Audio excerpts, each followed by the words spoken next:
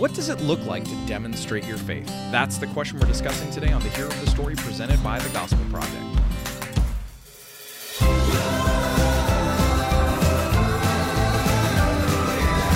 Thanks for joining us for today's episode of the Hero of the Story, a podcast to help you explore the big story and big truths of Scripture. I'm Aaron Armstrong, and with me, as always, is Brian Dembowczyk. So, Brian, today we are in Hebrews again, and I'm excited about that. Yeah, we are jumping to Hebrews 11, the Hall of Faith. If anybody who's even remotely familiar with the book of Hebrews, this is probably what they know of. Last episode, we kind of talked about the chapters preceding this, the big arc of the argument of Hebrews, that Jesus is greater. And in here, the writer has kind of changed directions and is really from, in this second area of the book, is really just camping out on this idea of what does it look like to have faith?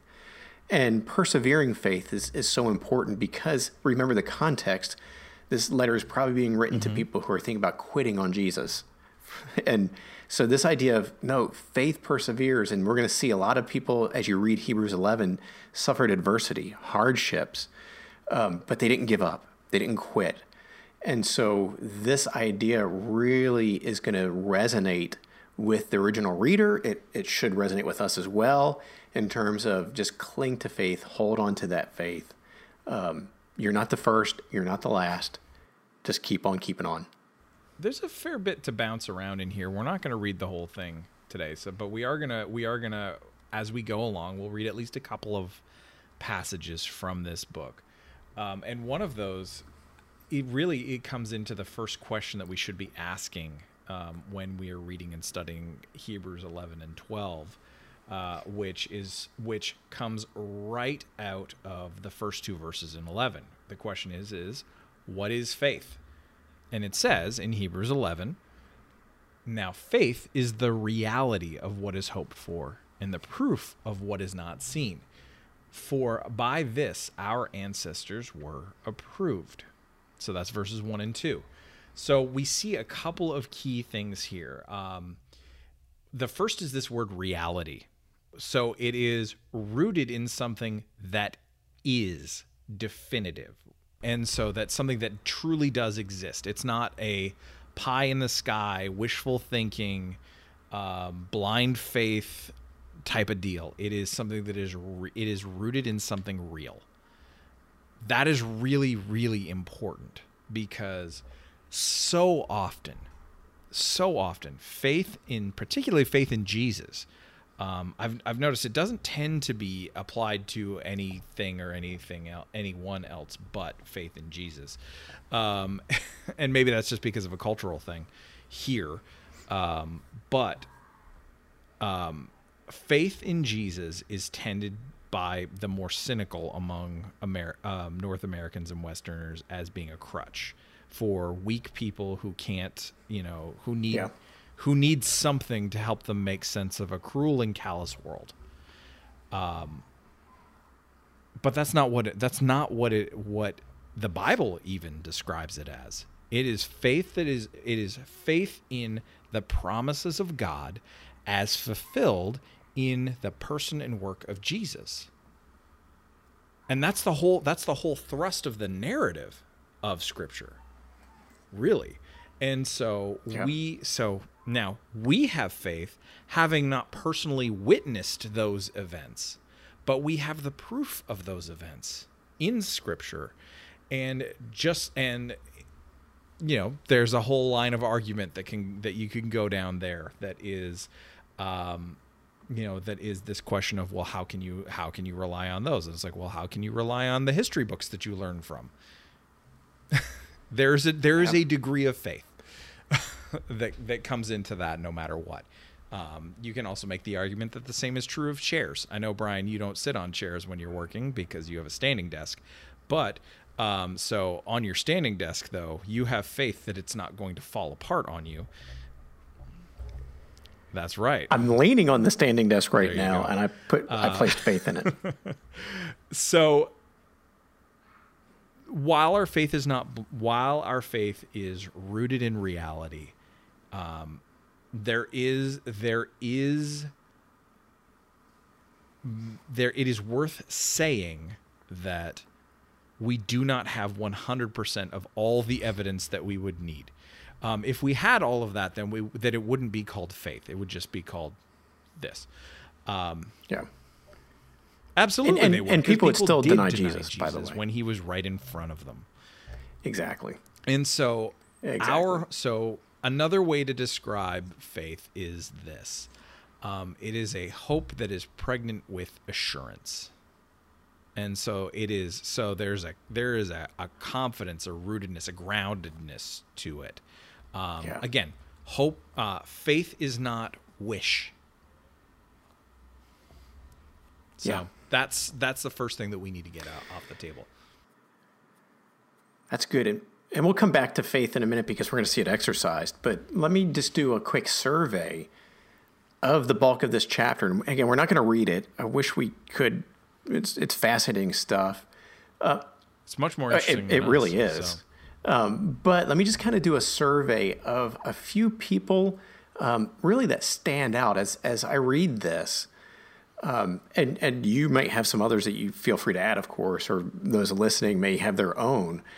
But some of these names, as you come across this, think of the Hall of Faith and think, all right, this would be the best of the best, right? These are the most faithful. And some names just kind of are a little bit jarring, a little bit shocking even, or just interesting. So let me just kind of hit a few of these high notes as a sample. So the first one I see is Enoch in verse 5, not because I'm shocked he's there, but he's just so interesting.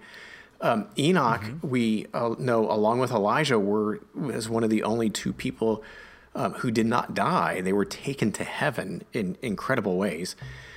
Enoch is listed in Genesis chapter 5 in this genealogy. And the genealogy really is strong evidence of God's truthfulness that rebellion leads to death, because the cadence of that, if you read it out loud, and remember, the Bible originally was kind of communicated orally before it was written down. And so you think about the oral tradition, this being spoken, and if you read this out loud, you can hear this cadence of, then he died, then he died, then he died. And it's this exclamation mark of God, what did God say? If you eat of the tree, you will die. And so Genesis 5 is this, God is true, God is true. But then Enoch breaks the cadence. Because then you get to Enoch and you read, Enoch walked with God, then he was not there because God took him. And so that cadence is broken. Then he died is not there. Why? What does this tell us? Well, it tells us there's hope. There's an escape from death, but not by anything we might do, but by the work of God. And of course, this is going to point toward Christ and his work. So Enoch is the first one there. His faith is there. He's praised rightly, but again, that story underneath what was happening with him is so compelling. Then I see Sarah in verse 11, and she's a little bit surprising because you think about it, when God promised that they would have a son, Abraham and Sarah, she took a long time to believe. She laughed at first, which is why Isaac is named Isaac. She had the alternate plan with another... with Hagar and all of that. And so seeing Sarah included here is a little bit surprising, but she came around in time. And so she's credited with her faith, even though it was slow to develop. And so let's find comfort in that, because a lot of times our faith is slow to develop as well. Then you have, speaking of Abraham and Isaac, they are listed in verses 17 through 19. And of course, Abraham's faith that God would resurrect Isaac from the dead if God so chose. Really important commentary to understand what happened back in Genesis with that account. Joseph is there, verse 22. And it's not really in the faith that he developed through his ordeals, which we would expect.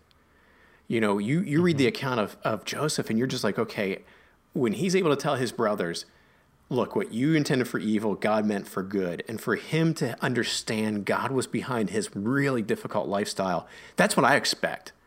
But that's not what I'm given here. In verse 22, he's praised for the faith that God's people would return to the promised land and bury his bones there.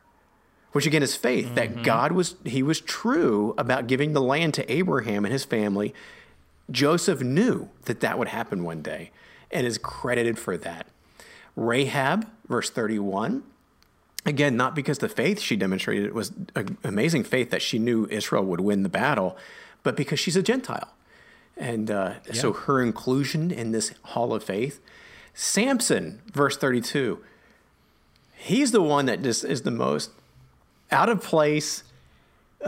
He is just, I find trouble to find anything redeeming about him, and that's intended. I mean, he and Gideon both being there are a little hard for me. I'll be honest, because well, at least Gideon came through and actually obeyed, though. Yeah, but then he turned into an idolater. He did at the end of his life. He did. Yeah, it's a good warning tale of us to finish strong. Yep. But Samson, you look at his life, it's like, what in the world is redeeming? What faith did he? And I still don't know. But he's here. It was the very end. That's the only time we see him truly exercise faith is. But even that faith was self-directed. Well, sure, but it was still like it was still. There's still at least there must have been enough of a recognition of his rebelliousness against God, his selfishness, that he's like, let me do the thing that I was meant to do one last time. That's a very possible interpretation of it that is very generous. That it's certainly a generous one. It is generous, and it could be very right. I have trouble with Samson. And then the last thing I want to mention is verse 38. Just this summary is as the writer just really, I just sense as he's writing, he's just like, man, I'm amazed by these people. Yeah, I'm humbled by these people. And then he just says, and let me just tell you, there's so many more. And let me tell you about the things that happened to them. And he talks about martyrdoms and so forth. And in verse 38, he says, the world was not worthy of these heroes of the faith. Mm-hmm. And you just have to think, how much less worthy is the world of Christ then? Yeah. If the world is not worthy of these image bearers that imitate Christ imperfectly but well, how much less worthy was the world of Christ? It's only by God's grace that we have been given this list of heroes. Mm-hmm. And it's only by God's grace, of course, that we were given Christ. So interesting, again, as you read through that hall of faith, just the names that kind of stand out. Yeah. And I just want to say, I appreciate you not going with all of the most obvious ones like Noah and Moses and all of this. But there are a couple of things here too that it's like Barak is also in there as well. Yeah. And that one's super important because we dunk on him so bad. We treat him so poorly in Judges when the text does not. It is not treating him as a goober for wanting Deborah to go with him. He wanted God's presence, and she, as the prophetess, was basically the symbol of that for him. Hopefully that doesn't sound like heresy, and if it is, don't email me. Let's have our regular scheduled caveat. Yeah, there we go. But no heresy intended. No, but I mean, there's a couple of key things here that it's like.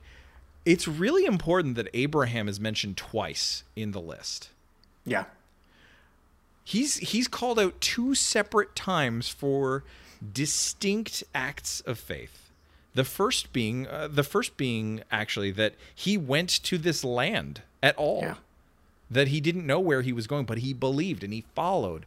And the second, his willingness to obey God in such a bizarre act of such a bizarre command of sacrificing his son, but believing that God had the power to raise him from the dead. These are the things that make these passages that seem either contradictory or just so strange that we don't know what to do with them. These are the things that make them make sense. But I think it's really telling as well that when we get into this list that's in 30, really after mentioning Gideon and Barak and Jephthah, and David just gets like a quick mention, and Samuel gets a quick shout out, and then the prophets are blanketed as like all of them. It's Gilligan's Island and the rest. Pretty much, yeah. The opening song was going too long, so the Yes. writer of Hebrews said, all right, I got to just wrap this up, and the Yes. rest. And then they changed it to the Professor and Marianne, and it just didn't. It again threw off the rhythm.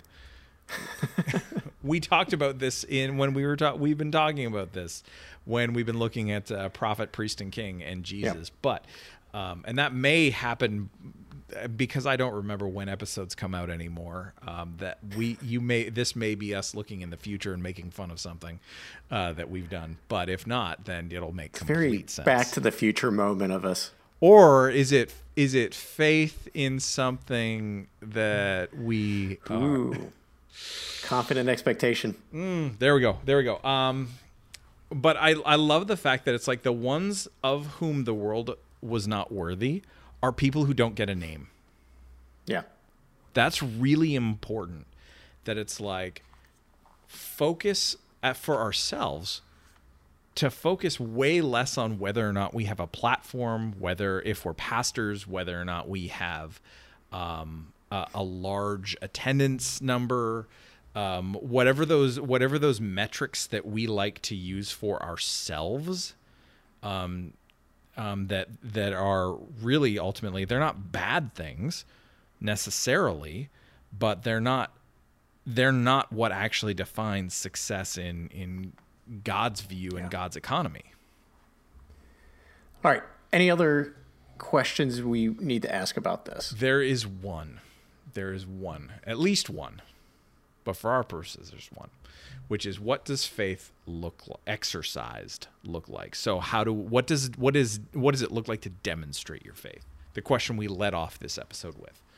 And we get a clue into that in verses 1 and 2 of Hebrews 12.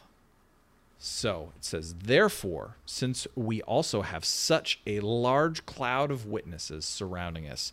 So that's referring in part to all of those folks who were mentioned in the Hall of Faith, but there may well be something more significant there in addition, say, like, heavenly beings.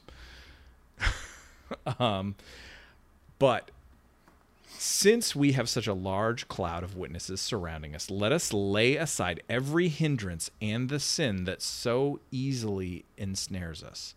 Let us run with endurance the race that lies before us, keeping our eyes on Jesus, the pioneer and perfecter of our faith.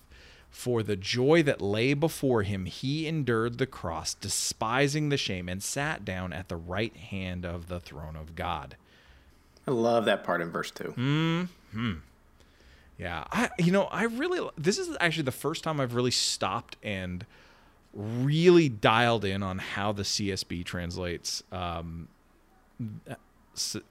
verse 2 with the pioneer and perfecter of our faith, as opposed to sometimes you'll see the author and finisher and stuff like that. But it's like there is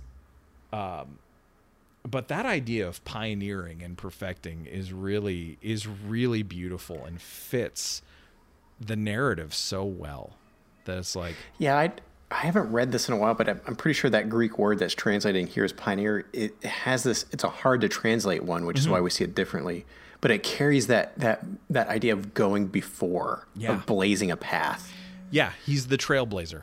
So and we see that all throughout his earthly ministry. He is the one who shows us what a pure and unhindered life of faith looks like, in a way that no one else could, a way that all of the other people who are commended, including that great list of unknown people of whom the world is not worthy, they are commended for their imperfect faith. Yeah. But how much more Jesus with his perfect faith. And so, and to be the one who perfects our faith as well, through his death and resurrection, and through sending his Spirit to indwell us, and ultimately will purify us entirely when he returns. And so just this idea of, so what then does it look like to exercise our faith? What does it look like to demonstrate it? It's like, well, faith, we have to remember a few things. Faith compels us to set aside, reject, jettison, throw away, set on fire, whatever you need to do, anything that impedes us. Don't do property damage. Let's we'll draw a line somewhere. But there's a reason that Jesus said, if your eye causes you to sin, get rid of it. If your hand causes you to sin, cut it off. He's being metaphorical, of course, or he's using figurative language there, but it's like there should be an extreme reaction to the temptation to sin in our lives. And this is what this is calling us to remember. So we set aside anything that impedes our ability. So for some of you guys, that means you need to delete your Twitter account right now. For some, it means you need to delete any and every other form of social media you have right now. For some, it means that there are probably actually some friendships that maybe need to end. Which I hate saying stuff like that because, there are, there's the whole thing of the reality of, we want to be friends with non-Christians. We want to be able so that we can actually, lead people to Christ. Very real and good motive. But think about, okay, who are the people who are leading you into sin through their example? And I will say, some of those are professing Christians. Yeah. It's ungodly relationships. Yes, that's the key. Yeah. So, I don't want anybody mishearing, and I think you just explained it really well, but just to double down on being clear, this is not to say that we should only be friends with believers. No, we should be friends with unbelievers, but it's for us to pull them up toward the beauty of the gospel, not for them to pull us away. And so there are times that we may look at a relationship and say, no, this is an ungodly relationship that just brings me into sin. Yeah. And I've got to sever this for my good, for the other person's good. Yeah. And so that applies to relationships. Like we said, it also applies to, like, I made fun of social media. It applies to that, of course. It applies to the media that we consume in general. And so career potentially. Yes. Really, there's nothing here. Well, all you have to do is, and this is the bad things. It's easy. Okay. You're talking about ungodly friendships and so forth. Okay. I get that. I'm looking at stuff online that I should not be looking at. Okay. I get that. I become a jerk face on Twitter. Okay. But it's also, there are good things. Some good things even can prevent us from chasing after Christ. And so sometimes we have to prune those things as well. And let me just say as well, I just used the phrase jerk face. Let's not be jerk faces as we do these things. And I'm glad that you said that it involves pruning things, like pruning good things, because I think about the context and specifically with work. I think about the context that we work in. We work in a Christian ministry context. Not everyone who is a believer is wired to be able to do that, because there's a weird thing that happens when your work and your faith get intertwined, the way that it necessarily does when you're vocationally in ministry, whether that's in a church or a supporting ministry. But those things aren't bad things. They're just not good things for everybody, if that makes sense. Yeah, and this is where the faith comes in. We have to have faith that God has a better plan. So if we're thinking, all right, making up something, suppose I have a regular golf outing. I go golfing with three or four of us every week, and it's good. There's nothing ungodly about it. But then I look and think, wait a minute, the time that I'm investing in that, I could better use in another way. And God just convicts me. The Holy Spirit just convicts me of this. Mm-hmm. It's faith then that compels me to go to those three friends and say, guys, let me just explain. I'm not rejecting you, but here's what God's putting on my heart. I think I need to stop doing this to do something better. That's an act of faith. Yes. I'm believing, I'm trusting in God that he's got something better. And then if I obey, if I follow his leading, I'm going to experience something better in my life. More importantly, find a way to bring him more glory. So there's faith involved in this. Yes. So that was just us talking about the first of four things when it comes around exercising our faith. So that's jettisoning things that impede us. The second... All right, you're telling me be quiet so you can finish the list. Okay, go ahead. No. I'm telling myself that I want to actually get us through this list. But you can see that there's a reason that we've tried to make sure that we're protecting a large amount of our time to talk about this, because faith compels us to jettison what impedes us, but it also fuels our endurance. So if anyone tells you that a life of faith in Jesus is easy, I've got some magic beans for you. Do you really? Yes. And you can have them for only $99.95. Sweet. Is that Canadian or U.S.? It's absolutely Canadian. It might be Bitcoin right now, so that seems to be worth quite a bit. But anyway, but I mean, here's the thing: is that faith in Christ is not an easy thing. It's not supposed to be an easy thing. It wasn't easy for Jesus to live in this world as the God-man. It wasn't easy for any of the disciples throughout history. It's not going to be easy for us now. And so to set aside things that impede us, to live faithfully, we need our faith to fuel our endurance. And it does that by always remembering the object of our faith, Jesus. And so that's why in verse 2 it says, keep our eyes on Jesus. Run with endurance the race that lies before us, keeping our eyes on Jesus. Jesus is the prize. Jesus is the object. He is the reason that we have faith at all. And we have faith because he endured, because he went to the cross, because he died for us, and that he rose again, and he now sits at the right hand of God. And so all of that comes together that ultimately we seek to live according to his example. So we fix our eyes on him, we look toward him, we endure because of him, and we endure seeking to live a life modeled after his. Yeah. Imperfectly, of course, because we are not him, but we let the pioneer perfect us as we go. Yeah, that's good. Which kind of takes us to the guidance that this passage offers us. And let me piggyback on what you were just sharing.